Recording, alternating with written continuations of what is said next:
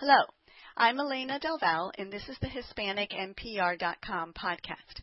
My guest today is author Susan J. Douglas. We will discuss her new book, In Our Prime, How Older Women Are Reinventing the Road Ahead. Susan is the Catherine Neefe Kellogg Professor and Arthur F. Thurnau Professor of Communication and Media at the University of Michigan. In Our Prime was recommended as the editor's choice staff picks by the New York Times and hailed by the Associated Press as a masterful takedown of gendered ageism. She is the author of Celebrity, A History of Fame, The Rise of Enlightened Sexism, How Pop Culture Took Us from Girl Power to Girls Gone Wild, The Mommy Myth, The Idealization of Motherhood and How It Undermines Women with Meredith Michaels, Listening In, Radio, and the American Imagination, which won the Hager Prize in 2000 for the best popular book about technology and culture. Where the Girls Are, Growing Up Female with the Mass Media, and Inventing American Broadcasting, 1899 to 1922. Susan, welcome. Thanks so much for having me. What do you mean in the title when you say in our prime? What are you referring to? Well, I'm really trying to combat decades-old stereotypes about older women that once they reach 50 or so, they're kind of washed up, that they're fragile, prone to disease, grumpy, clueless about technology, don't really have anything new or interesting to say, a whole host of negative stereotypes about older women, when in fact, there are now more women over 50 in the United States than ever before in our history, and those women millions of them are vital, engaged, socially active, working longer, healthy, and happy, and many feel that they are in fact in their prime. So I really wanted to foreground that in the title itself. How many women are there over 50 in the United States? Do you have a number you can share with us? I don't have a number, but various figures suggest that people, not just women, but people over 50 are about 30% of the population right now. Because remember, we have that giant goiter in the population called the baby boom, and they're kind of bookended by another large generation, the millennials. But there were, estimates vary. There were between 72 and 76 million baby boomers born between 1946 and 1964. And half of those are women. So, we have about 32 million, give or take, baby boom women in the United States right now. You talked about millennials and baby boomers, and it's something that struck me the other day is how much discussion there is about generations as market segments and more than I remember when I was studying marketing and marketing segments. I don't recall there being such sharp divisions and such distinct categorization, even leading to sharp divisions in society. You talk a little bit about that in the book. Would you tell us more about that? Yeah, well, the baby boom generation was really the first generation to be actually given a name and to be designated by years, 46 to 64. Some have argued it should be 42 to 64, but they got a name because, many had postponed having children because of the Great Depression and then the war. And so, of course, there was this giant explosion of babies everywhere, in the late 40s, 50s, and early 60s. And so it was a phenomenon. But what's happened since then is, in part, this is very much a marketing construct because the baby boom was really the first generation to be named and to be specifically targeted to.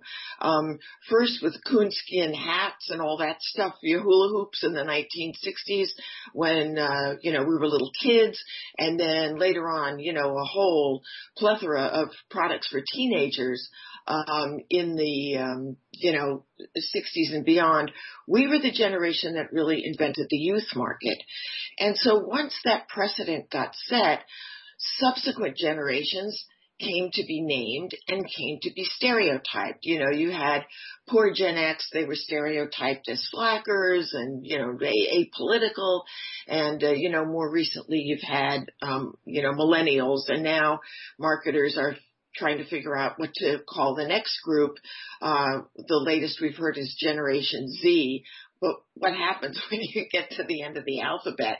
Anyhow, to get to your point, there have been, as a result of trying to market to a vast cohort of people, broad generational stereotypes that cannot possibly apply to 72 to 76 million people. Those people vary by gender, age, race, ethnicity, geography, religion, sexuality, and yet we get all of these stereotypes, which I think have both driven some interesting and smart and important trends in marketing, and others that have really stereotyped groups in a way that I think have blinded marketers to the complexity of generations. And as you know, I've written in the book about the way in which the baby boom generation, once millennials were discovered in the 90s, baby boomers were kind of kicked to the curb. Nobody cared about baby boomers anymore. And interestingly, both Advertising Age and Adweek wrote a lot about this, about marketers neglecting a huge portion of the population. And Nielsen actually did a major study in 2012, urging marketers and advertisers to stop neglecting this population that actually had a lot of disposable income and wasn't only interested in recliner chairs and denture cream. So there's a richness in these generations. There's a lot of silliness about how they're stereotyped. And these stereotypes can blinder people to the real diversity of these generations, and also to what a really important market older women are in this country. If we look at those numbers that you shared, somewhere between 72 and 76 million baby boomers, I think was your estimate, in the total number of the population, it seems hard to imagine that anybody could just ignore such a huge segment of the population. How did that happen? You talk in the book, for example, about a lack of representation of older women in television programming and ads today. Is that what you were referring to? Yeah, I think what happened when the baby boom became such a branded generation, how were things sold to us? We were targeted as different from our parents, which we were, hipper, cooler. We were branded as young. The youth market mattered. We were constructed as inventing the youth market. And so this bias towards the young really became ingrained in marketing, that young was cool and hip. And so once baby boomers, started hitting 40 and then 50, this bias, this, preference towards youth marketing left us on the side of the road. And, some of these, assumptions, as you know all too well, in marketing and advertising, is that you want to get young people and get their brand loyalty set while they're teenagers, the assumption being that if you get somebody to like Coke as opposed to Pepsi, when they're 12 or 15, you have them for the rest of their lives. And that's not true, you know? I mean, there's some truth to it, but that in part guides this important, emphasis on trying to get young people while they're young. There's also an assumption that while young people don't have as much disposable income as older people do, they're more willing to part with it. And that's also not true. And, and then there is just enormous ageism, in our culture. It's one of the last acceptable biases. Ageism is so ingrained into the Western warp of our culture that people don't even see it, and there are all kinds of, ageist assumptions and jokes everywhere. I mean, just, go buy our greeting card and look at the, racks of, oh dear, you've turned 40, you've turned 50, you've turned 60. They're just filled with all of these ageist jokes, because getting old is meant to be uncool, not hip, not with it, decrepit, out of shape, unhappy, miserable. And so those kinds of biases, ageist biases, intersect with this notion that you really need to target younger people and get them while they're young. You'll have them for life, and they're willing to spend more money on things like, computers or wine or, travel, you name it, when in fact, older women spend money on all of those things and more, and with very few exceptions, we're not featured in advertising, except, of course, for all the big pharma ads. Talk a little bit more about ageism, if you would. That seems to be underlying a lot of the premises that you discussed in the book in terms of women becoming invisible in society.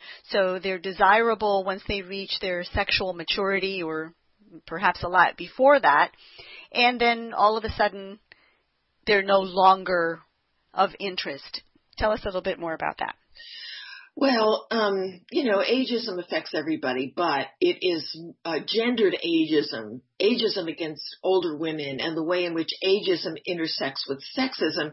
It's just a much more powerful bias against women than men. It's become a cliche that, men are allowed to become dignified once their temples, turn gray, and women aren't, because women throughout their lives are judged first and foremost by their appearance throughout their entire lives. Men are not as harshly judged by their appearances. I mean, you look at any, Sunday talk show, you look at how men in their 70s and 80s can still be television reporters and news anchors, and women can't.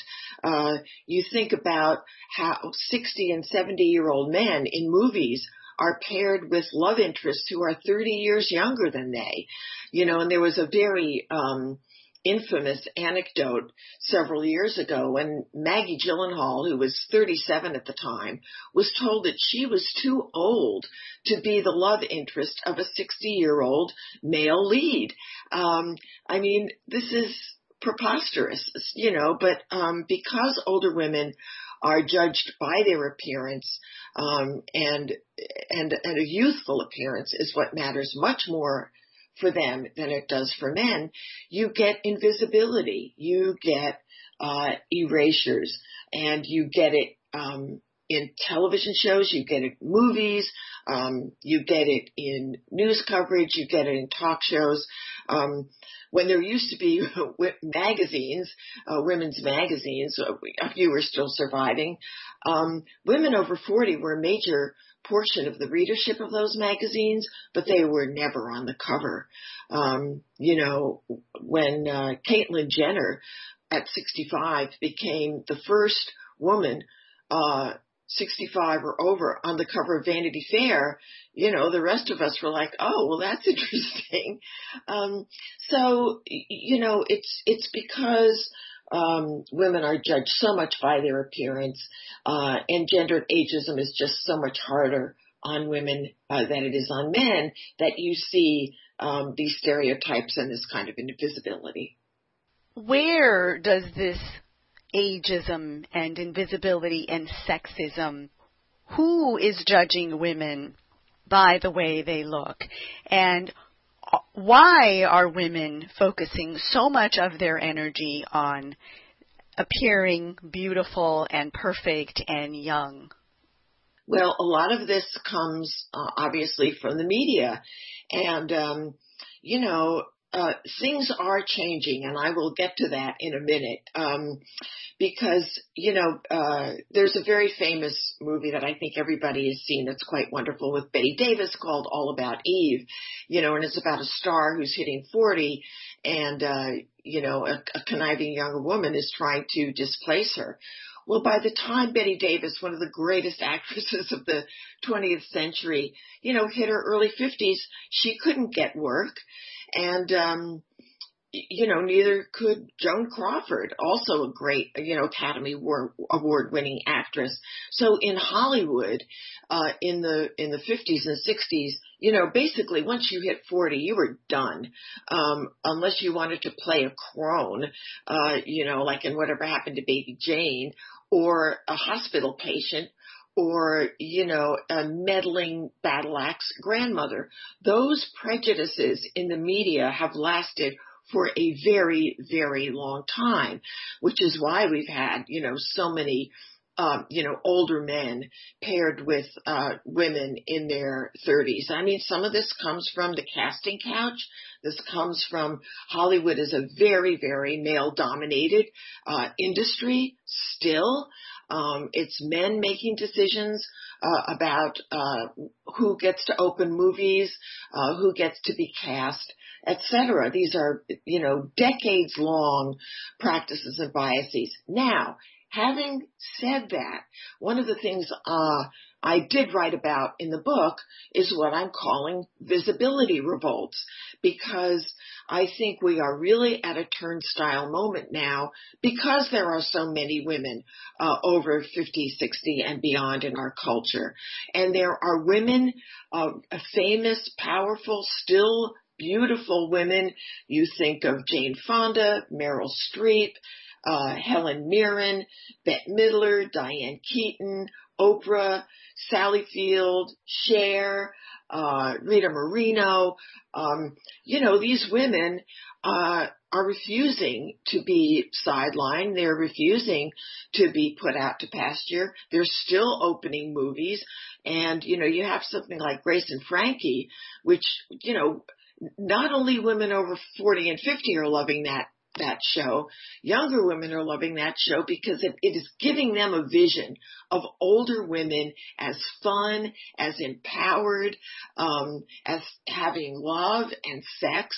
And so various of these women are, insisting on keeping working and being role models for younger women. I mean, you had Bette Midler, over 70, doing sellout shows as Hello Dolly, in New York.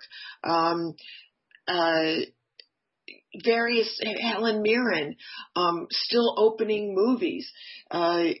Susan Sarandon as quote unquote the face, of L'Oreal. So at the same time that you have this legacy of negative stereotypes about older women, we are at a turnstile moment where, famous and yes, still beautiful, celebrities are out there saying, no, older women matter. Older women still have a lot to say, and we're going to say it. What do you say to those people who say that these concepts of remaining young-looking and remaining quote-unquote beautiful are shallow, and asking, well, what exactly are these older women contributing to society? For those people who look around and say, well, these women, they haven't really done very much for us. The ones who can afford it are sitting in retirement villages. and really isolated from society. They're not really contributing anything to our lives. Why should we care about these older women? Why shouldn't they be invisible? Oh, well, boy, that's a jam-packed question. Let me break it into two parts. One is the insistence about looking young. And again, this is such a bias in the media when many women anchors or reporters hit a certain age, they're let go and they have to go to radio where people can't see them.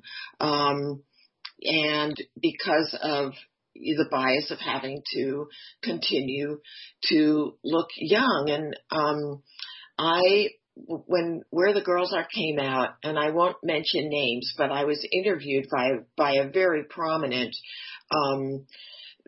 female television personality. And after our on-air conversation, we had a very nice talk afterwards. And she was really worried that she was going to have work done in order to keep her job. And she knew other women in the business who had work done, because if they didn't, they were going to lose their jobs. And let's remember, we are surrounded by a massive anti-aging industrial complex that is bombarding women all the time about getting rid of wrinkles, getting rid of eye bags, getting rid of puppet lines, getting rid of brown spots, defying aging, stopping aging, as if you can defy an ineluctable biological process. From the moment we're born, we're aging, right? And it happens to everybody. It is a totally democratic process. And so it's hard not for women not to internalize this, since we are so surrounded all the time with these messages that come out of this kind of bullhorn from the anti-aging industrial complex about getting rid of wrinkles, and, getting Botox and getting plastic surgery and defying aging. When in fact, sure, I look in the mirror and I'm like, oh God, I'd love the eye bags to go away. And on the other hand, you know what? I earned them. I earned them from staying up too late and working on books. I earned them from having a baby that didn't sleep through the night and didn't really sleep until she was 3 years old. I earned them from probably, drinking too much tequila with my brother, whatever. I've earned them from having a life well lived. So the first part of your question is really about, this pressure, on relentless pressure to look young. And then the second part of your question is, the notion that older women are irrelevant. So first of all, 33% of women 65 to 70 are still working, and 18% of women 70 to 75 are still working. Some of them are working because they love their jobs and they feel like they have a lot to contribute, and some are working because they have to.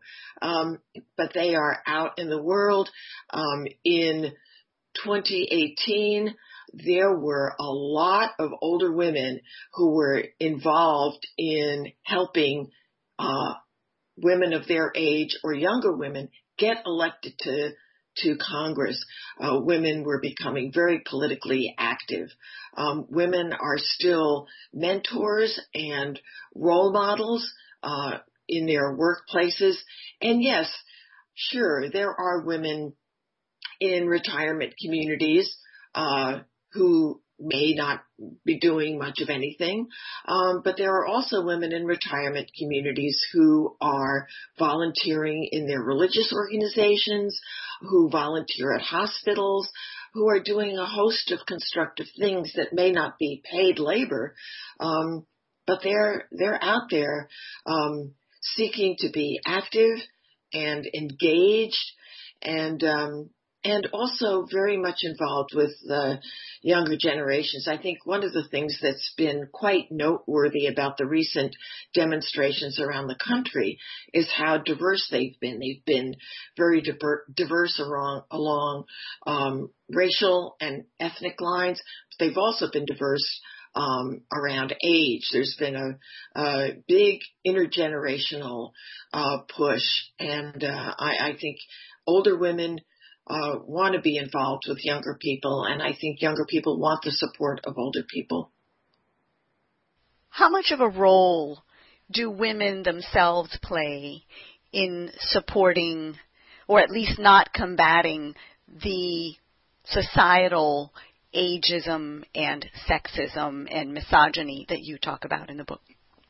Well, some older women have really been fighting back, everyday older women. They've filed, lawsuits when they have evidence that they've been fired because of their age. Proving ageism as a reason for being dismissed from work is very difficult. You need to have some kind of sets of emails or comments or texts that provide evidence that you were let go because of your age. But some women have gotten that evidence, and they've used it, and they have won lawsuits, and they have been reinstated. We also do have older women who are not famous, who are continuing to work in public relations, continuing to be college presidents, continuing to be journalists and college professors, continuing to work in real estate, in all kinds of lines of work. And they are, in their just everyday activities of, being energetic and lively and, and full of spirit, providing examples that older women matter and care about their work and care about making the world a better place. I have a good friend, and again, I won't mention his name because he's very prominent in public relations. I went to meet him in New York. We were going to go have a glass of wine, and so I went into his large PR firm, and there was a gathering. They were celebrating something. I can't remember what it was. It might have been a launch of something. And there were a lot of women, not only over 50 there, but over 70, still vibrant and doing their job. So, sometimes it's hard when you're in a meeting and a younger person will look past you, won't listen to what you have to say, won't ask you a question, will interrupt you. And sometimes it's hard for older women to stand up for themselves and say, wait a minute, I have a perspective on this. Let's remember older women have decades and decades of experience. And they've learned how to operate in the corporate world. They've learned how to operate in businesses and other kinds of institutions. And, some of them have some battle scars to prove it, but they've learned how to not only survive, but to be very canny and productive. What do you say about the way that so many women have embraced what you called diplomatically having work done, meaning all of the changes that women do to their bodies and to their appearance at an increasingly younger and younger age? Now we have girls that are prepubescent who are wearing makeup and dressing like adults. And we have parents who are allowing that, and teenagers having plastic surgery to change their bodies and continue to do so as they age. Now women are painting their faces with a foundation that makes them look wrinkle-less, and the list goes on. Dyeing their hair. How many women do we see out there in the media and otherwise who are wearing fake hair color and fake nails and painted on faces? What can you tell us about that? Well, to get to the, young girls wearing makeup at every younger ages,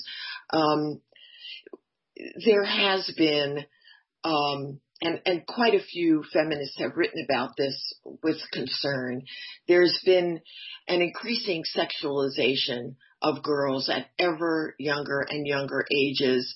And, I talk about this when I'm lecturing here at Michigan, and I show my students a picture of a rack in like a Target or someplace, and it's in the preschool area of clothing, and it's thongs for toddlers and preschool girls. I mean, this kind of stuff is awful.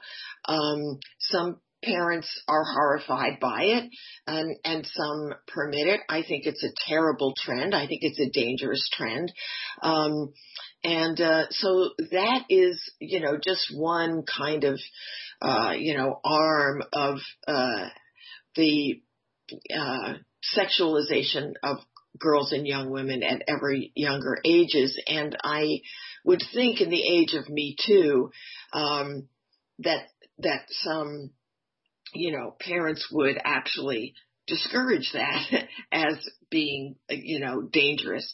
Now, as far as getting work done, and then you're totally right, young women through, websites and online magazines, and the few of them who still actually read print, they're being targeted at younger ages to have what's called maintenance done. And maintenance is like start getting Botox, when you're 30. And there's a big Botox campaign now that shows all these 30-something women, proudly, endorsing having the nerves in your face frozen so you can look younger. Nobody knows what the long-term effects of that are. So I think that's awful. Now, as women get older, when they're in their 50s, 60s, 70s, there's really a debate about having work done.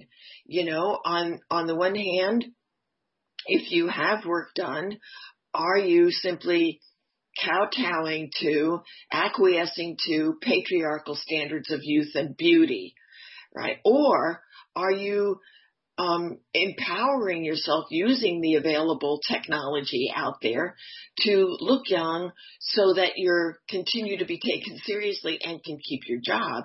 And I think especially for women who are in the public eye, in the media, it's a tough debate about whether, you have work done or not, because for some women, it's essential. Now, of course, there's a whole kind of gossip area online and about women who've had work done and it's gone very wrong. And there are a lot of snarky websites that then ridicule and make fun of women who've had work done, and they either look, have that kabuki mask look that's awful, or they don't look like themselves anymore. I mean, after Renee Zellweger had work done, people were like, who are you? And when Jennifer Grey, who has such a beautiful and distinctive face, and became a huge star at Dirty Dancing, had her nose done, she said she went into the surgery a celebrity and she came out anonymous. So this kind of work can go very badly. For everyday women, again, just using myself as an example, on the one hand, would I like to have the air taken out of these tires that lie under my eyes? Sure. On the other hand, I am terrified of surgery, and I don't want to spend my money on it. I'd rather spend it on travel once we can travel again, or on my wine habit, So I think it's the democratization of cosmetic surgery has made this into a debate that my mother never had to engage with. And on the dyeing hair front, that is something that it's less of a, drastic action. It's not surgery, it's not somebody cutting into you and reshaping who you are. It's coloring your hair. Now, some women like going gray, and and there's been a fad among, here and there about women actually dyeing their hair gray prematurely because they feel they'll be taken more seriously. But other women will say once they've gone gray, they feel much more invisible. People treat them differently, so they've gone back to dyeing their hair. So, this is something every woman decides on her own. I have friends who absolutely refuse to dye their hair, and their hair is this gorgeous gray or even white color that's really luxurious. And I have other friends who dye their hair and they look great. So I think the hair dyeing part, because it's not cutting into your face or your, cutting into your body, it's just much less of a, acquiescence to trying to look young than surgery is.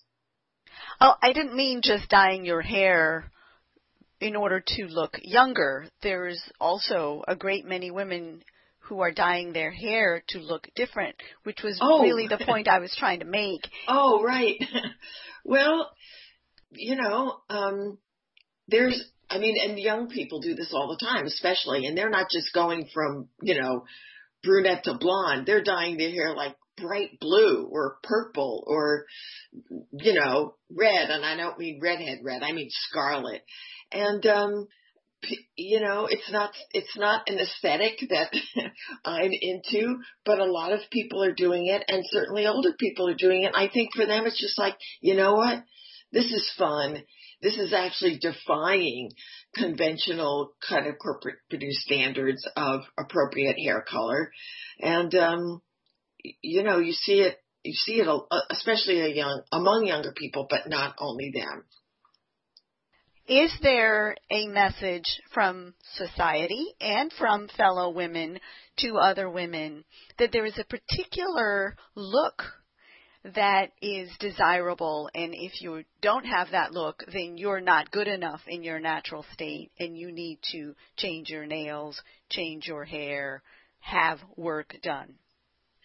Well, look, I think the plus side of so many of these older celebrities continuing to be visible, to make television shows, to make movies, is that they are enacting these visibility revolts on behalf of all of us. They are making it clear that older women deserve to continue to be out there, to be role models, to be acknowledged successful actresses.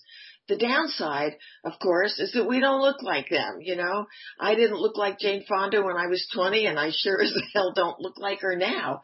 Many of us are just simply not as beautiful as Diane Keaton or Helen Mirren, or Cher or Oprah, some of whom have had work done and some of whom haven't. And so because they are so visible and prominent, they do, whether they mean to or not, and most of them don't mean to, set a standard for what an older woman should look like. And, Jane Fonda has had work done. She's admitted it. She's still gorgeous. She's slim and always been slim. And it sets up a standard that the rest of us can't possibly meet. And so and it's hard not to internalize that. So there is a kind of a standard out there for slimness and beauty. And, and now on top of everything else, we're supposed to still be sexy. I mean, please, can we stop with that already? How do you compare that, for example, some of the women that come to mind who are icons in their environment who have not had plastic surgery that some people might admire would include actresses like Judi Dench and Maggie Smith, and I can't remember the other names, in the UK, who have embraced their age and their appearance without having work done. Yeah, Judi Dench is a great example. So is Helen Mirren. Mirren has said she has not had work done.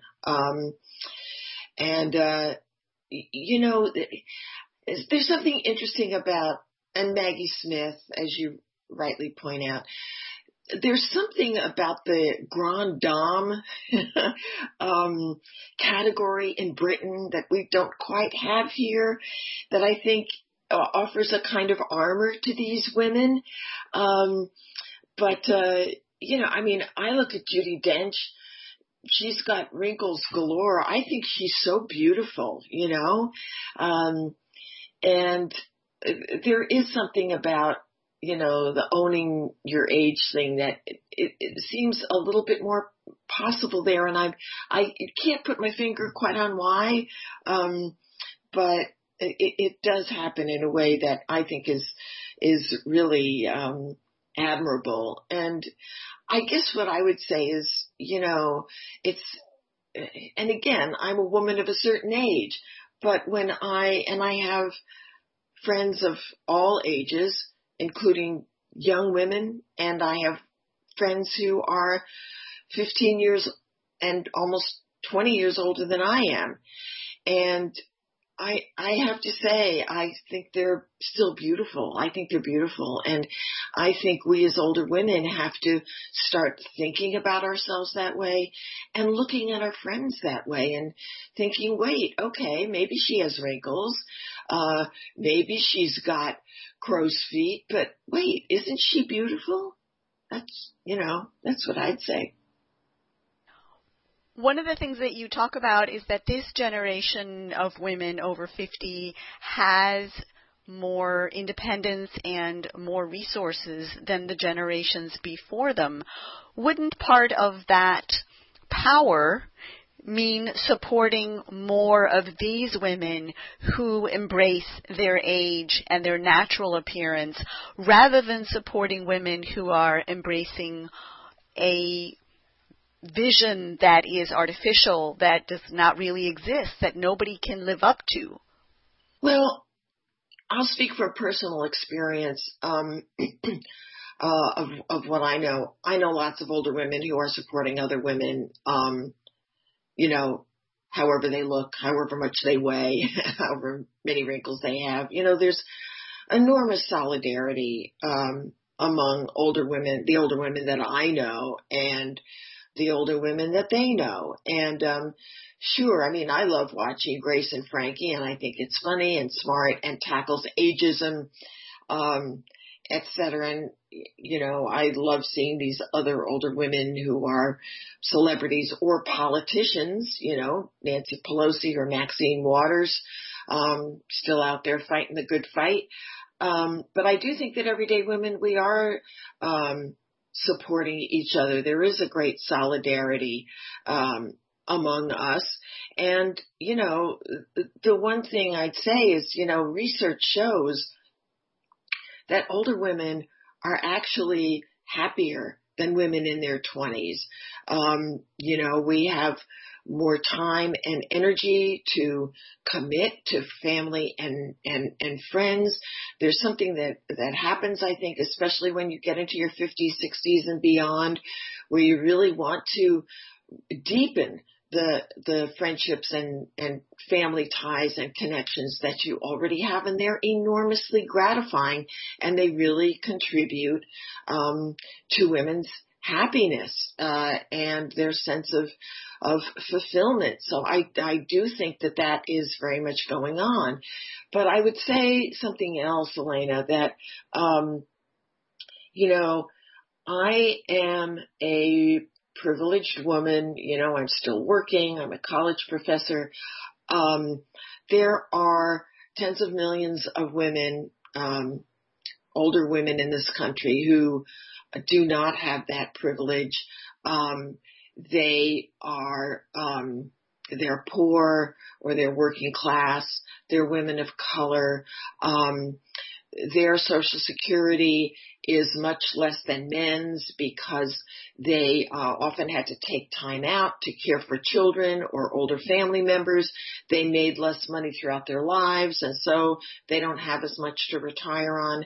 And, for those of us who feel that feminism doesn't stop when you're 50, that it's important for us to figure out how we can support these older women as well as supporting each other when, we do have resources and social networks to sustain us.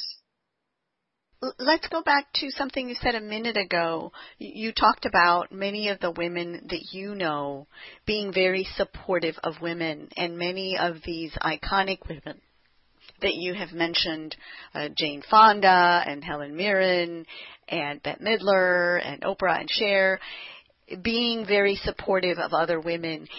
Can you be more specific? In what ways exactly do you have any numbers that you can share with us?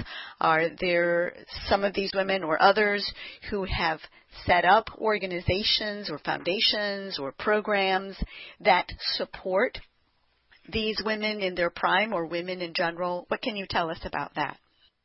So Jane Fonda, for example, has partnered with Gloria Steinem and Robin Morgan. Robin Morgan was the woman who organized the feminist demonstrations at the Miss America pageant back in 1968.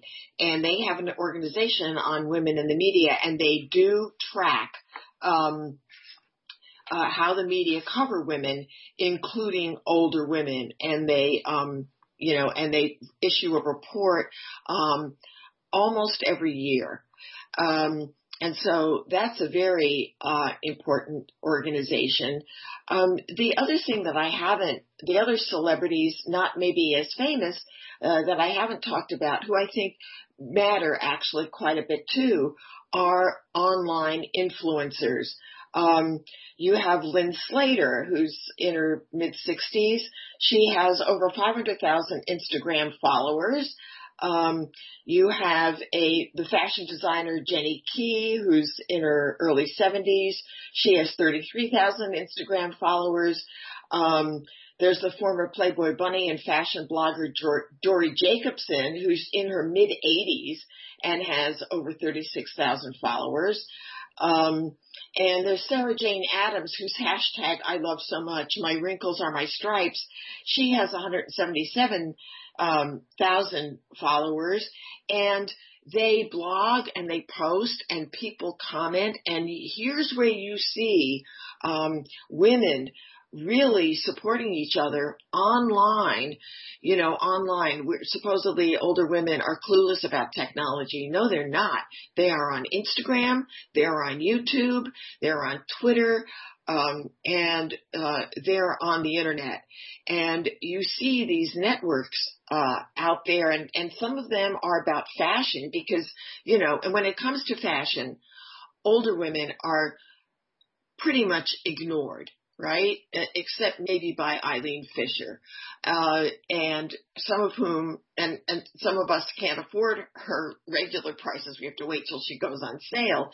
But, you go to the mall when we could go to the mall, and it's all these clothes for 20-somethings.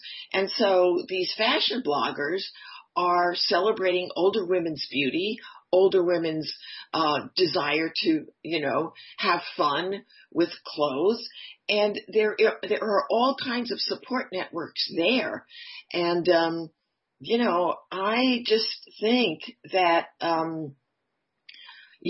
marketers are just missing such a bet in ignoring, 32 million women just because they're old. And, I'll read you something from Dori Jacobson, who's, as I said, in her 80s.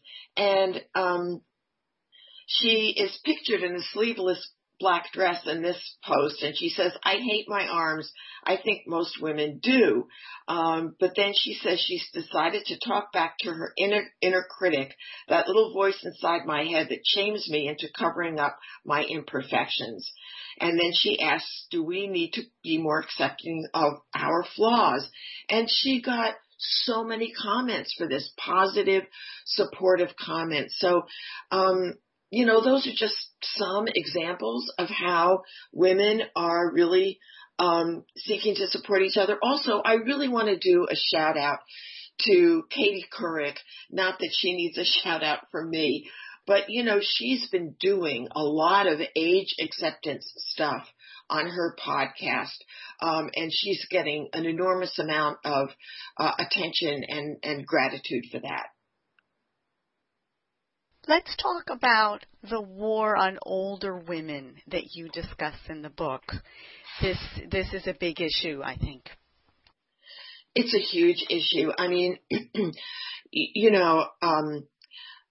my politics are basically that I do believe that the government has a responsibility to support the needy, to support those who do not have the resources to support themselves, and to rectify inequalities in wealth. And so that's where I'm coming from. So when I look at the decades-long battles waged primarily by Republicans to either scale back or eliminate, privatize Social Security, eliminate or privatize Medicare and Medicaid, one of the things that has not been pointed out nearly enough is that these are all wars against older women. Why do I say that?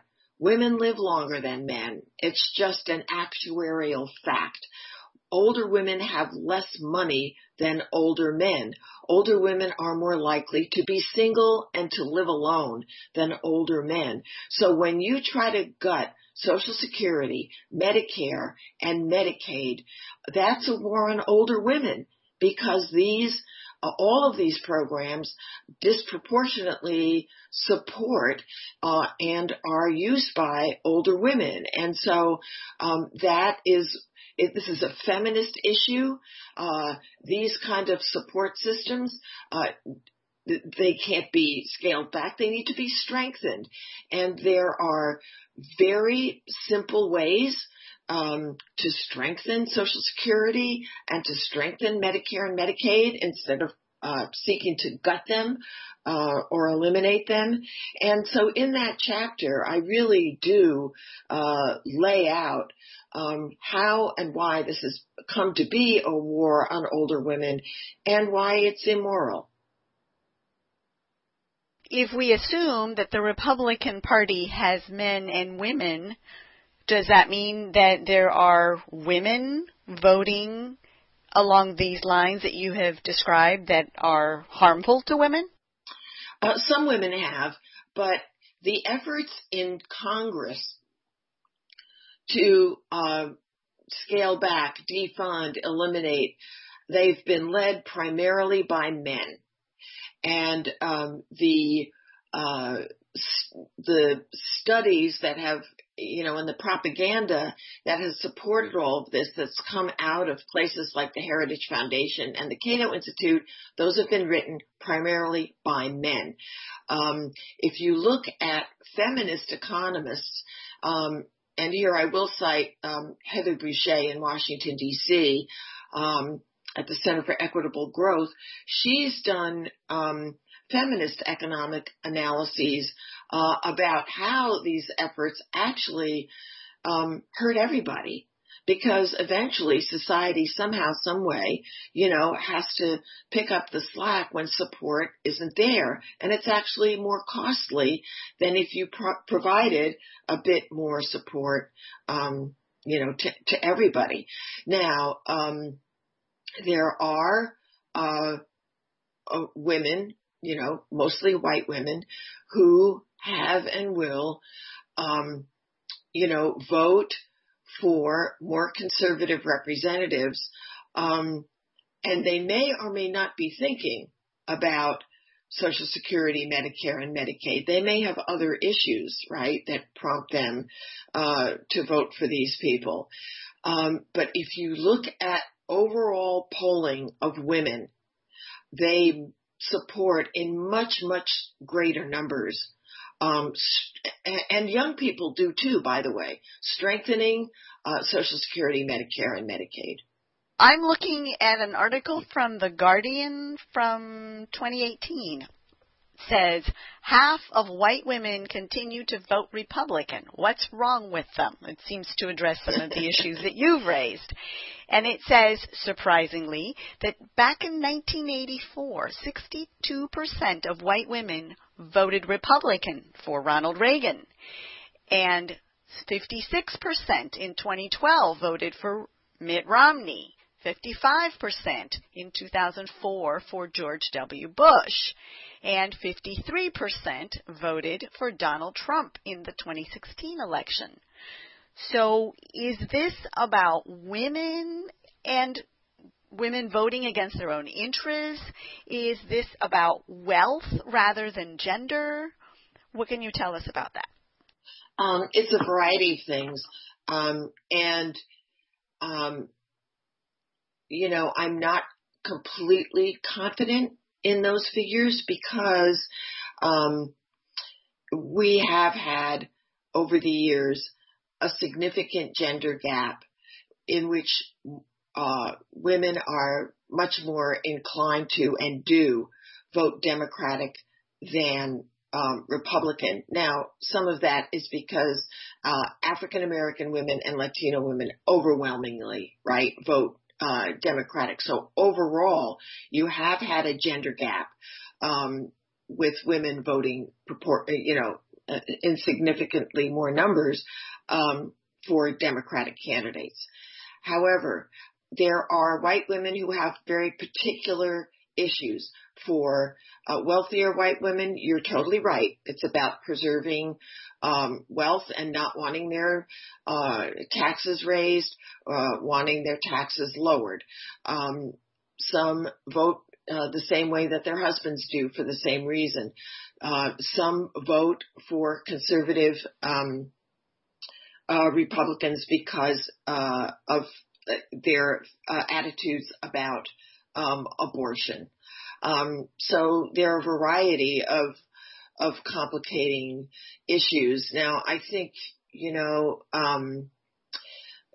sometimes there are votes along,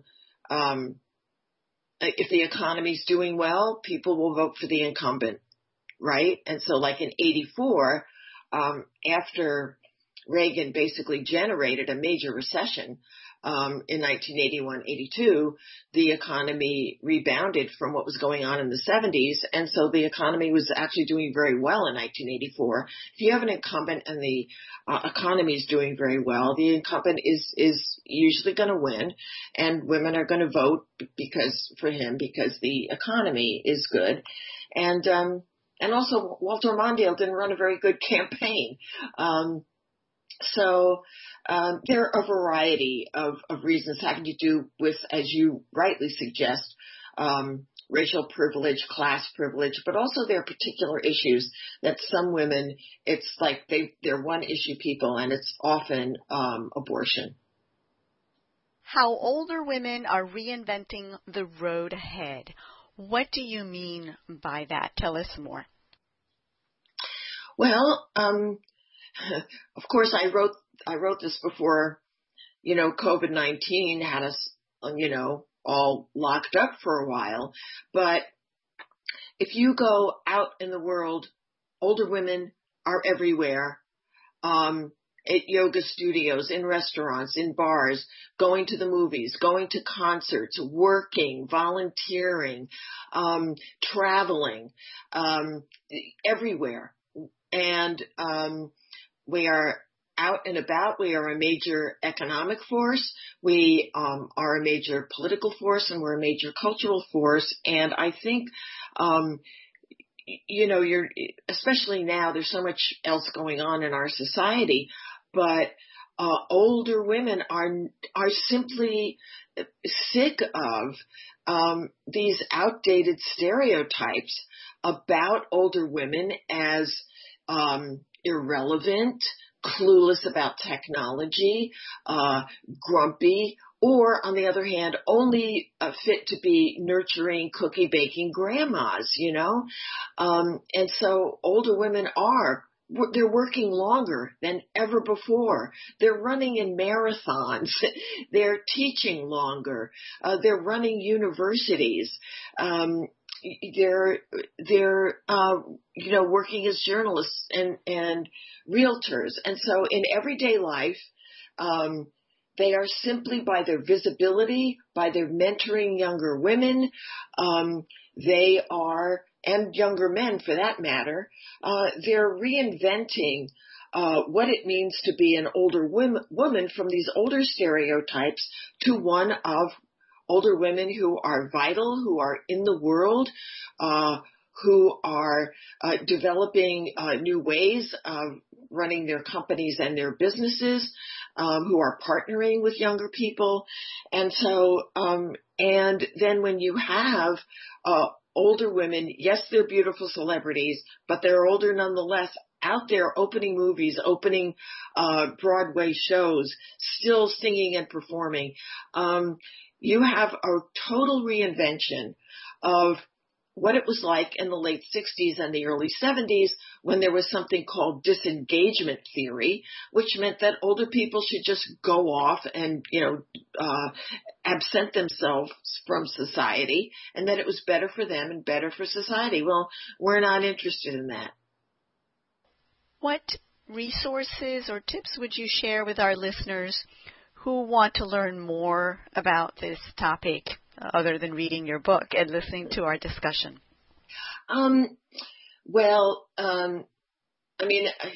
Since we don't have that much time yet, I would say that at the end of the book, there is a to-do list of the different kinds of things that older women can do, both individually and also collectively. And I do think, especially now, Lena, one of the things that I do propose in the book, and I think really matters, is that we need to have much more regular and stronger bridges with younger people. And what I'm advocating is that we start bridge clubs, not the card playing kind, but that older women and younger women get together. And of course now it'll have to be outside and 6 feet apart or virtually, but listen to each other about what issues are of concern to us, which ones overlap, how we can help each other. And I think younger women really want to hear from older women about what it's like to be an older woman. We're that we're happy, that we're engaged, that we have rich social lives, that we're reading and thinking and active. They want a hopeful sign about what it's like to get older, given all of the negative stereotypes there are out there about aging for women. So I do think one really important thing is for older women to begin connecting with younger women in whatever ways they can. Now, I'm lucky. I'm a college professor, and so I get to interact with younger women all the time, whom I just love. They're so bright-faced and energetic, and they want to connect with us. But I think there are all kinds of ways, through church groups and religious organizations, through civic groups, through political organizing. There's all, through work, through volunteer organizations. There's all kinds of ways for us to connect. And I think the first step is consciousness raising and really talking to each other. So there's that. And I know you have a lot of high-powered marketing and PR and media professionals among your audience, and I hope that they will think about us as an important group that matters, because If you're invisible in the media, it contributes to the notion that you don't matter. And if you are visible, it contributes to the notion that you do matter. Susan, thank you for joining us from Ann Arbor, Michigan. Thank you so much for having me. This has been fun. And to our audience, you have been listening to author Susan J. Douglas, who discussed her new book, In Our Prime, How Older Women Are Reinventing the Road Ahead. To propose a guest for the show, you can email me directly at editor@hispanicmpr.com. That's editor@hispanicmpr.com.